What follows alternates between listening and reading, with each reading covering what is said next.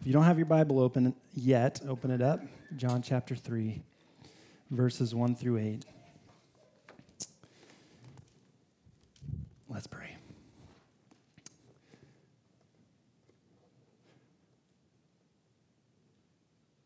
Who has ever given a gift to you, God, that it might be repaid? No one. You're the gift giver. You're the great initiator. You're the giver, so you get the glory. I pray that this morning you would give us faith to see, hearts that are humble. Would you glorify the work of Jesus, who purchases for us the work of the Spirit, who enables us to see anything. And so it's in the precious name of Jesus, in the power of the Holy Spirit, we pray. Amen. So this week, we're starting a conversation that we're not going to finish. So we're making it halfway through a conversation, and Lord willing, Luke's going to take us through the second half next week. So it's a little odd in that sense. There's not going to be a ton of closure on this passage. But what's astounding about this half of a conversation is that Jesus tells a leader of the Jews that he's not a part of the kingdom of God. Astounding. Jesus humbles this man with truth. That's what we're going to see in the first half. That's really what he's doing. Jesus is humbling this leader of the Jews by telling him he's not a part of the kingdom of God. And that is astounding. Jesus is an amazing counselor. He's better than all the psychologists and all the pastors in the world. Everything he says cuts right to reality. He sees this man's heart, and he sees reality. And so we ought to take note. Jesus is humbling this man with truth. And as we listen in, this was written for our benefit, we ought to be humbled as well. Let yourself be humbled this morning. The doorway to wisdom is very low to the ground. No one enters into joy without passing low underneath it. Augustine, old saint, lived in the 400s. He was writing to one of his students about the way of Christianity, and he said, the first part is humility. The second part is humility. The third part is humility.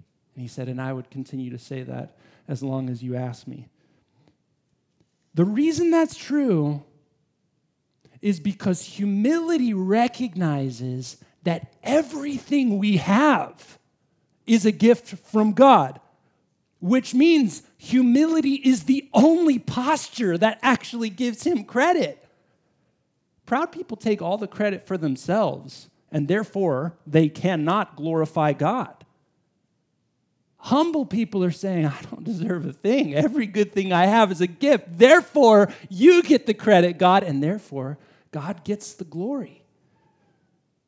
So we want to be humble people. It's our most urgent application whenever we come to the Bible. That's just a general principle. I mean, you can come to the scripture and it can say, thou shalt not steal. The most urgent application of that text is, are you going to bow low underneath it? Or are you going to stand over top of it? This is one of those passages where Jesus is bowing our hearts low by showing us that God gets all the credit in the new birth. The new birth, what it means to be born again. That's what we're going to see. We're going to ask 3 questions as we walk through this passage. What does it mean to be born again? Why is it necessary? And how does it happen? Those are the questions we're going to ask to see that God gets the glory. So let's be humbled. In verse 3, Jesus says to Nicodemus, we're answering the question now, what does it mean to be born again? So verse 3, Jesus says, truly I say to you, unless one is born again, he cannot see the kingdom of God. Verse 7, don't marvel that I said to you, you must be born again. What does that mean? Born again. Nicodemus has no idea. If you don't have a clue, Nicodemus doesn't either. Verse 4, Nicodemus said to him, how can a man be born when he's old? Can he enter a second time into his mother's womb and be born? And Jesus answered, verse 5, truly, truly, I say to you, unless one is born of water and the Spirit, he cannot enter the kingdom of God. So next week, in verse 10, Jesus is going to tell Nicodemus he ought to understand what Jesus is talking about because Jesus is talking about the Old Testament. And Nicodemus is a teacher of the Old Testament. He ought to know what's going on here, but he doesn't. If you haven't turned there, well, you shouldn't have turned there. You're in John 3. Ezekiel 36. This is what Luke read at the beginning. Turn there. Ezekiel 36, 24 through 27. This was the call to worship that Luke gave.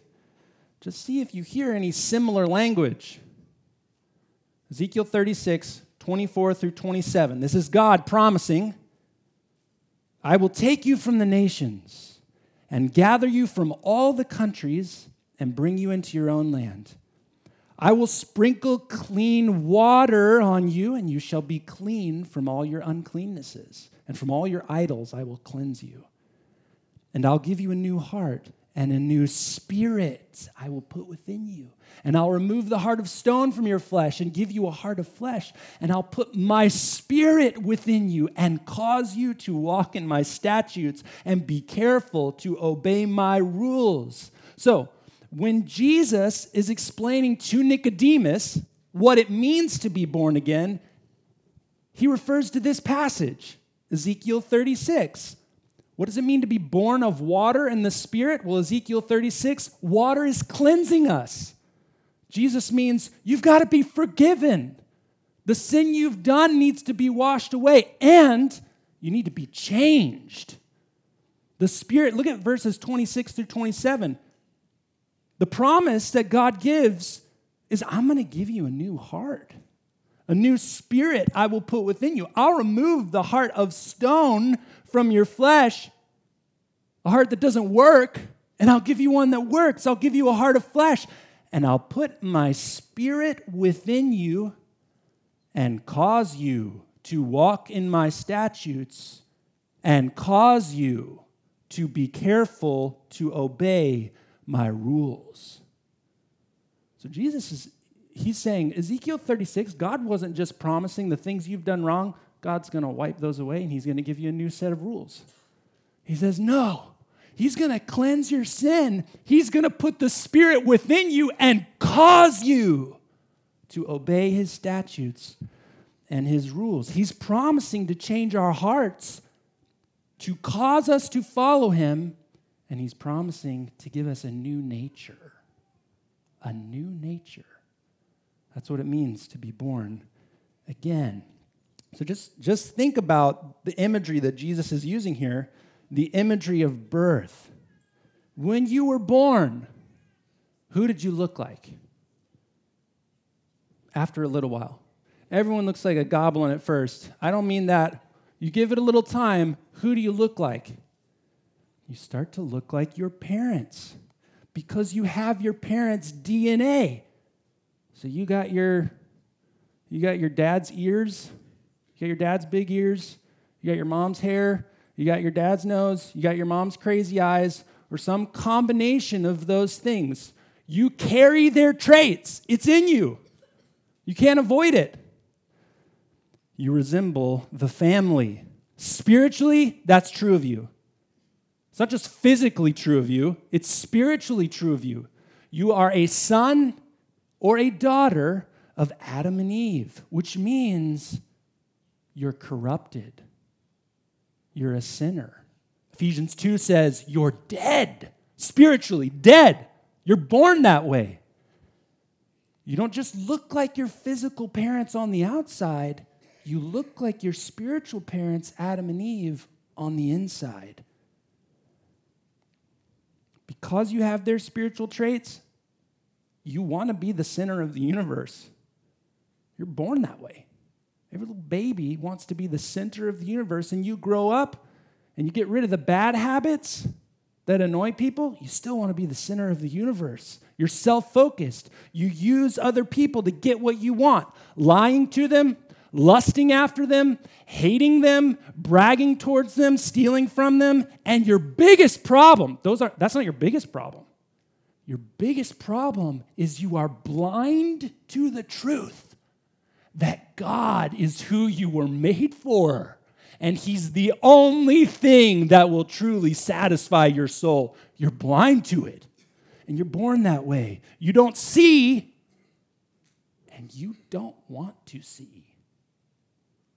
That's in your spiritual DNA.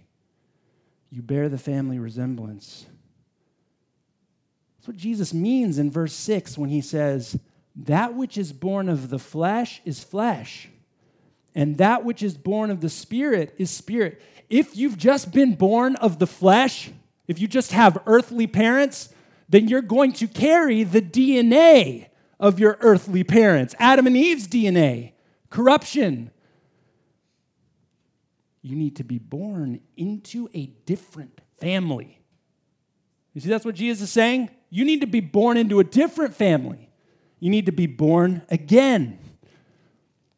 Being born again means that the Spirit of God makes you something different than you were, a different nature than you had before, from a different family. Christianity is not simply a man-made organization. You get that? This is really important for the way we think about church. We don't affiliate with one another because we like to share the same interests and ideas. We're saying at the bottom, every single person in this room, if they are a Christian, is a supernatural miracle from God. There are no natural Christians. So change the way you think about the world. You're not a Christian because your parents were. You're not a Christian because you went to Christian school. You're not a Christian unless a miracle has happened to change you from one thing to another. In the new birth, God gives us new desires for Him, love for Him and others, sanity, so that you can see reality for the first time and love it. You can experience humility, brokenheartedness over the right things, forgiveness, joy in Jesus Christ. None of that can happen unless you've been born again. None of it. Born agains, I don't know what your background is. I've not heard this until I moved here to the UAE. Born agains, for some of you, is a kind of Christian. So there are Catholics, there are Orthodox, there are born-agains, there are Pentecostals, as though it's a smaller group of Christians. But Jesus is saying that being born again must happen to anyone if they are going to be a Christian. It's not, again, just an affiliation like, I don't like the Catholic Church, I like the way the born-agains do it, so now I'm one of them. No. It's a miracle where God changes who you were and turns you into something different. Why is it necessary to be born again? It's our second question. We've touched on a few reasons, but here's what our passage says. First, being born again is necessary because you cannot enter the kingdom of God without being born again. So look at verse 5. Jesus answered, "Truly, truly, I say to you, unless one is born of water and the Spirit, he cannot enter the kingdom of God." So in Ezekiel 36, water represented cleansing, forgiveness for our sins. Spirit was promised to change our hearts. And Jesus is saying, if you're not forgiven and you're not changed, you won't enter the kingdom of God. Now notice, those two things go hand in hand. You must be cleansed. You must have your sins forgiven, and you must be changed. That's what it means to be born of the Spirit. Many people think that becoming a Christian and going to heaven is about primarily correcting bad thoughts. You had some misinformation, someone told you the truth, you just scooted out the bad information and put in new information, and now you're going to heaven. And that's not true according to Jesus. Yes, information is important, but you need to be changed, forgiven and changed, if you're going to enter the kingdom of heaven. Second, being born again is necessary because you cannot see the kingdom of God unless you're born again. So go back to the beginning, verse 1. We're going to read verses 1 through 3. Now there was a man of the Pharisees named Nicodemus, a ruler of the Jews. This man came to Jesus by night and said to him, Rabbi, we know that you're a teacher come from God, for no one can do these signs that you do unless God is with him. And Jesus answered him, Truly, truly, I say to you, unless one is born again, he cannot see the kingdom of God. So here's what's happening. Nicodemus comes to Jesus at night. We don't know why. Either he's embarrassed, he doesn't want people to see him, or you just can't get to Jesus during the day. There's so many people around, so he's coming to Jesus at night. But what he says is, we know that you're from God because you're doing these signs. We can see what's going on. And Jesus says to him, you can't see anything unless you've been born again. This is humbling. Nicodemus is a leader of the Jews. He's a teacher of the law. He comes to Jesus and acts as though he's on the inside. He's saying, we see what's going on here. We know what's happening. And Jesus says, you can't see. It requires an act of God for you to see. What a humbling thing to hear. He would say the same thing to you and me. Get this. There is not a single human being on planet Earth who can know and understand God naturally. There's not one. You get that? That puts everybody in the same boat. Not a single person can naturally know and understand truth about God correctly. 2 Corinthians 2:14, listen to this. The natural person does not accept the things of the Spirit of God, for they are foolishness to him, and he is not able to understand them because they are spiritually discerned. You are not able to understand and accept God naturally. Jesus is not saying, listen, you can't see correctly, Nicodemus, so I'm going to give you a little help. Things are blurry, I'm going to make them a little more clear for you. No, Nicodemus needs to become a different person. He needs to be made new. Your soul does not need a pair of glasses because the truth is blurry to you. You need new eyes, or you can't see at all. Your soul does not need to be repaired. Your soul needs to be remade. That's what Jesus is saying to this man. He wants Nicodemus to understand this problem is big. It's a big problem, guys. You don't just need assistance to get into heaven. You need to be remade. You're not mostly good. I got a few problems here and there, and I'm going to come to Jesus. He's going to make me a better person. I worked with a guy for a long time, and he would always say this to me. I come to Jesus because I need him to fix a few things that are off in my life. Saying that's not what Jesus wants. He wants you to be made new. We're corrupted to the core. The Bible says your heart's deceitful, which means you don't actually know how bad you are. Your heart won't let you know how bad you are. And so you don't need to be fixed. You need to be transformed. That's in your spiritual DNA. mean, if you don't like how your nose looks, you can get a surgeon and he can fix that. If you don't like the color of your hair, you can dye it. But you can't change your DNA. You cannot change who you are at the most basic levels. And the same is true of your soul. You can modify your behavior towards God and towards other people for a little while. But you can't change who you are at the core. The hair is going to keep growing in the same color it was before. You must be born again. The Christian life is supernatural. That's what this means. The Christian life is supernatural.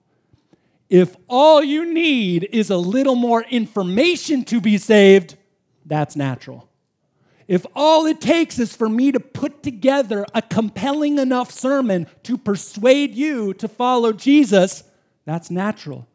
If I can give you just the right feelings about God, either through medicine or through a good talk, that's natural. But if God must change your soul, it's supernatural. Any real worship you have ever experienced is only because the Spirit of God gave you the ability to see and enjoy the truth. That's true of any real worship you've ever experienced. Any real spiritual change that you've experienced for the better is only because the Spirit of God gave you the ability to see God and enjoy Him. Any real faith that you've ever exercised is only because the Spirit of God allowed you to see the greatness of God and trust Him. All real spirituality is enabled by the Holy Spirit changing you to the very core. That's why the new birth is necessary. Do you see? Do you see the problem that Jesus is presenting to Nicodemus? You cannot see the kingdom of God, know Him, enjoy Him without it. And that's why in our gatherings, we should care more, in this time here, we should care more about the Spirit's work than about our program or the mood that we set. I mean, those things are important. Programming, making sure everything works when it's supposed to. Mood, God uses stuff like that, you know. We don't have blazing lights in here or the music too loud because that turns people off. It matters. But if the Spirit's not working, nothing gets done. The best sermon in the world can do nothing to bring a dead soul to life. The best music on the planet, sung by the best singers in the world with the best lyrics in the world, can do nothing to bring a dead soul to life unless the Spirit of God works. He uses those things. He uses the preaching of the word. He uses good music. He uses means. But He is decisive. Without the Spirit, zero spiritual good happens. The Spirit uses the word to make us born again. He uses it. So 1 Peter 1:23 says, you've been born again through the living and abiding word of God. That's kind of like what Malloy read in Ezekiel 37. Those bones were just laying on the ground, and do you know what God told Ezekiel to do? Preach to them. Preach to the bones. The bones weren't asking to be resurrected. God said, preach to the bones, and as He preached through the word of God, the Spirit came and gave them life. God's word is how the Spirit makes people born again. So the word being spoken to unbelievers matters. You shouldn't think, well, the Spirit does everything. I'm not going to do anything. No. You speaking the truth to unbelievers is how the Spirit moves in. But it's the Spirit that must make people alive through the word. So we share the gospel, we preach, but then we pray and leave the results to God because He causes the growth. We don't preach and then pressure people. Here's the gospel. Come on. Come on. Come on. You want it? Take it. Take it. Take it. Come on. Come on. Come on. Come on. Come on. Come on. Or we're going to play this song 100 times until everyone in the room makes their way to the front. That which is born of the flesh is flesh. If you can pressure people in the power of the flesh to become Christians, they're not Christians. Fleshly pressure produces fleshly results. Is this humbling to you? It should be. You and all that you are cannot save yourself or anyone else. You must be born again. So how does it happen? Who here, show of hands, birthed themselves? We got one. Who decided to be born? Anybody? That's not the way it happens. There are OBGYNs in here. You can correct me if I'm wrong. But I don't think anyone in this room decided to be born or birthed themselves. You were born. It's something that happened to you. Look at verse 8. The wind blows where it wishes, and you hear its sound, but you do not know where it comes from or where it is going. So it is with everyone who is born of the Spirit. Jesus has one final humbling for us. In verse 8, Jesus is saying, being born of the Spirit is like the wind blowing. There's evidence that it's there.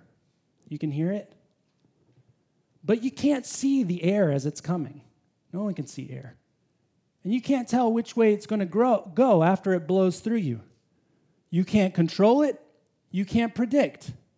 It blows where it wishes. I'm sure you've seen this before in the woods, forest, jungle. You've looked up, you see trees. Some of them are blowing, and the ones right next to them aren't moving at all. Keep looking up, these start blowing, and the others are staying still. Better for our context, you've seen some trash on the ground. One piece gets picked up next to the pile.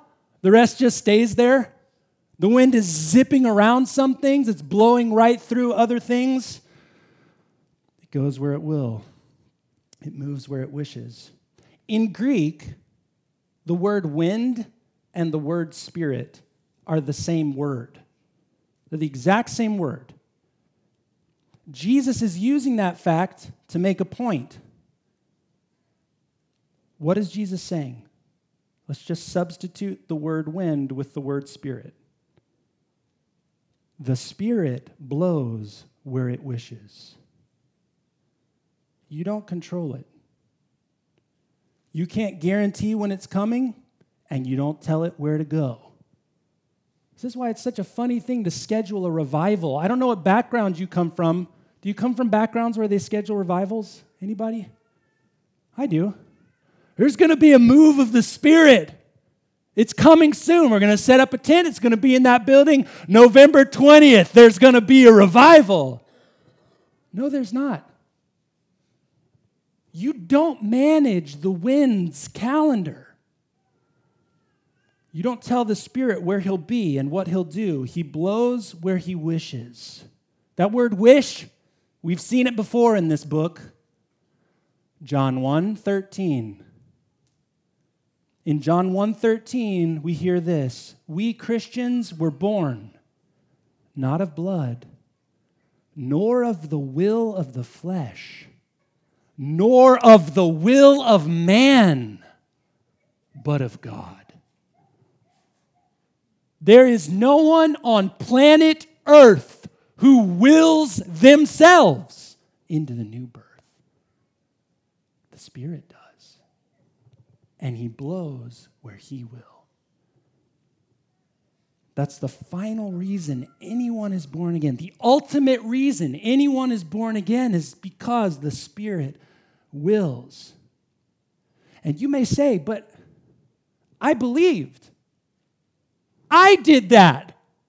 I did that. You did. And you must believe.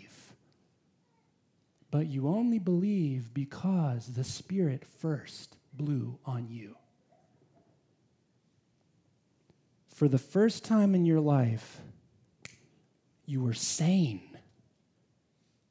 You saw reality as it actually was.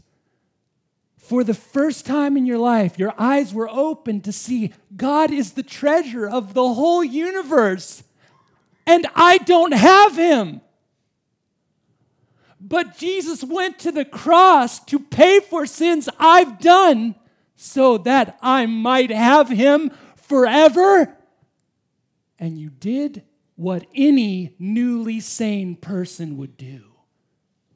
You ran to him. You believed. John 6:44. No one can come to me unless the Father who sent me draws him. Most people think I believed and that's why I was born again. And Jesus is telling us, you believed because you were born again. The Spirit's the one who did it. Not because we willed it or wanted it. We didn't. But because he willed it. And that's why we wanted it. This week, I struggled with Jesus' response to Nicodemus. I mean, just imagine your unbelieving neighbor comes to your house and says, you know what? I think Jesus might be from God. Would you say to them, you can't know anything unless the Spirit lets you know it? In fact, you can't know anything unless a miracle happens to you and you're born again. Most of us wouldn't say that. I thought, how is this helpful, Jesus? How is this helpful counseling? You're the best one. It's helpful because Jesus wants you and me and Nicodemus to know, to recognize that every single last part of our salvation is something that God deserves credit for and not you. You decided to follow Jesus because the Spirit decided to change you.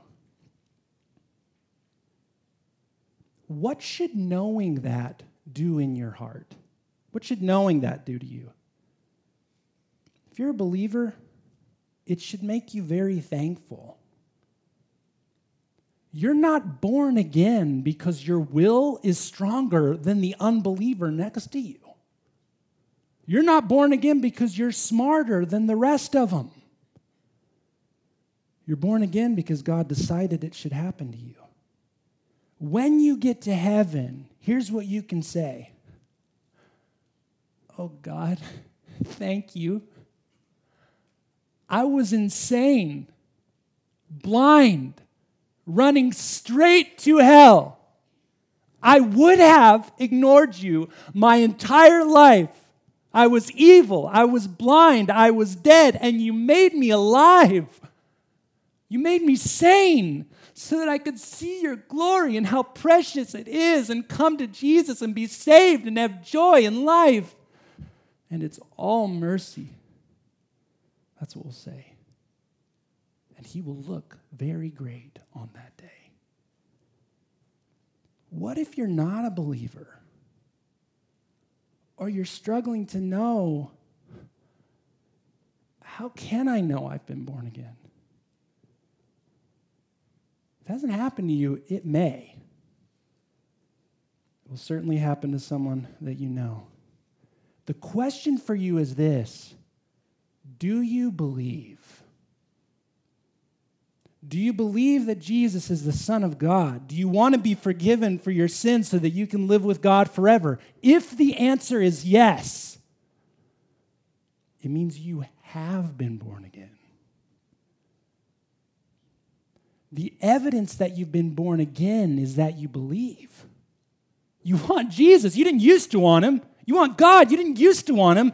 That's evidence you've been born again. Don't look for the wind. You won't see it. Don't look for the Spirit. You won't see him. Don't look Am I born again? Look for the evidence that the wind has been there. Look for the evidence that the Spirit has been blowing. Do you believe? If so, it's because of God. God gets the credit for your new birth. Any good thing in you is a result of Him changing you. And He's arranged your salvation this way so that you don't get to boast.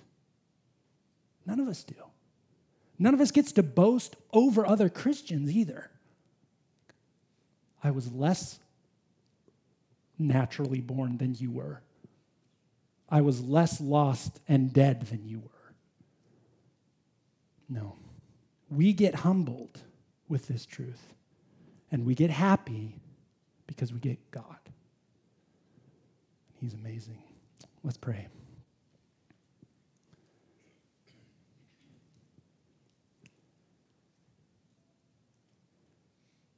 Jesus,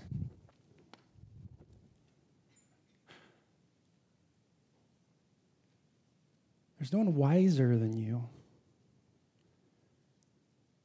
So no one can give more wise counsel. And there's no kinder heart than you. So no one can give more loving counsel. And you spoke to this man at night and told him he could not see the kingdom of God unless he was born again. And then you told him he couldn't be born again unless the Spirit willed it. Why? Because you're wise and you're kind. Thank you for the truth that we have nothing to boast of in our salvation. It's because you looked at us in our helpless estate. You raised us to life. You gave us the new birth. You gave us sanity to see that you are what we were made for. So what we want to do now is give you all the praise and all the glory. We don't want to hold on to any vestige of self-earning or credit for ourselves. We want to say all the credit is yours, God. Would you make us people who, by the Spirit and through the new birth, go out with the Word? And as we preach and as we teach, would you make dry bones come to life? That's our hope. Please, would you do it, God? Would you renew us this morning?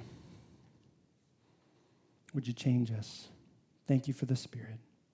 Thank you for purchasing Him for us, Jesus. It's in your name we pray.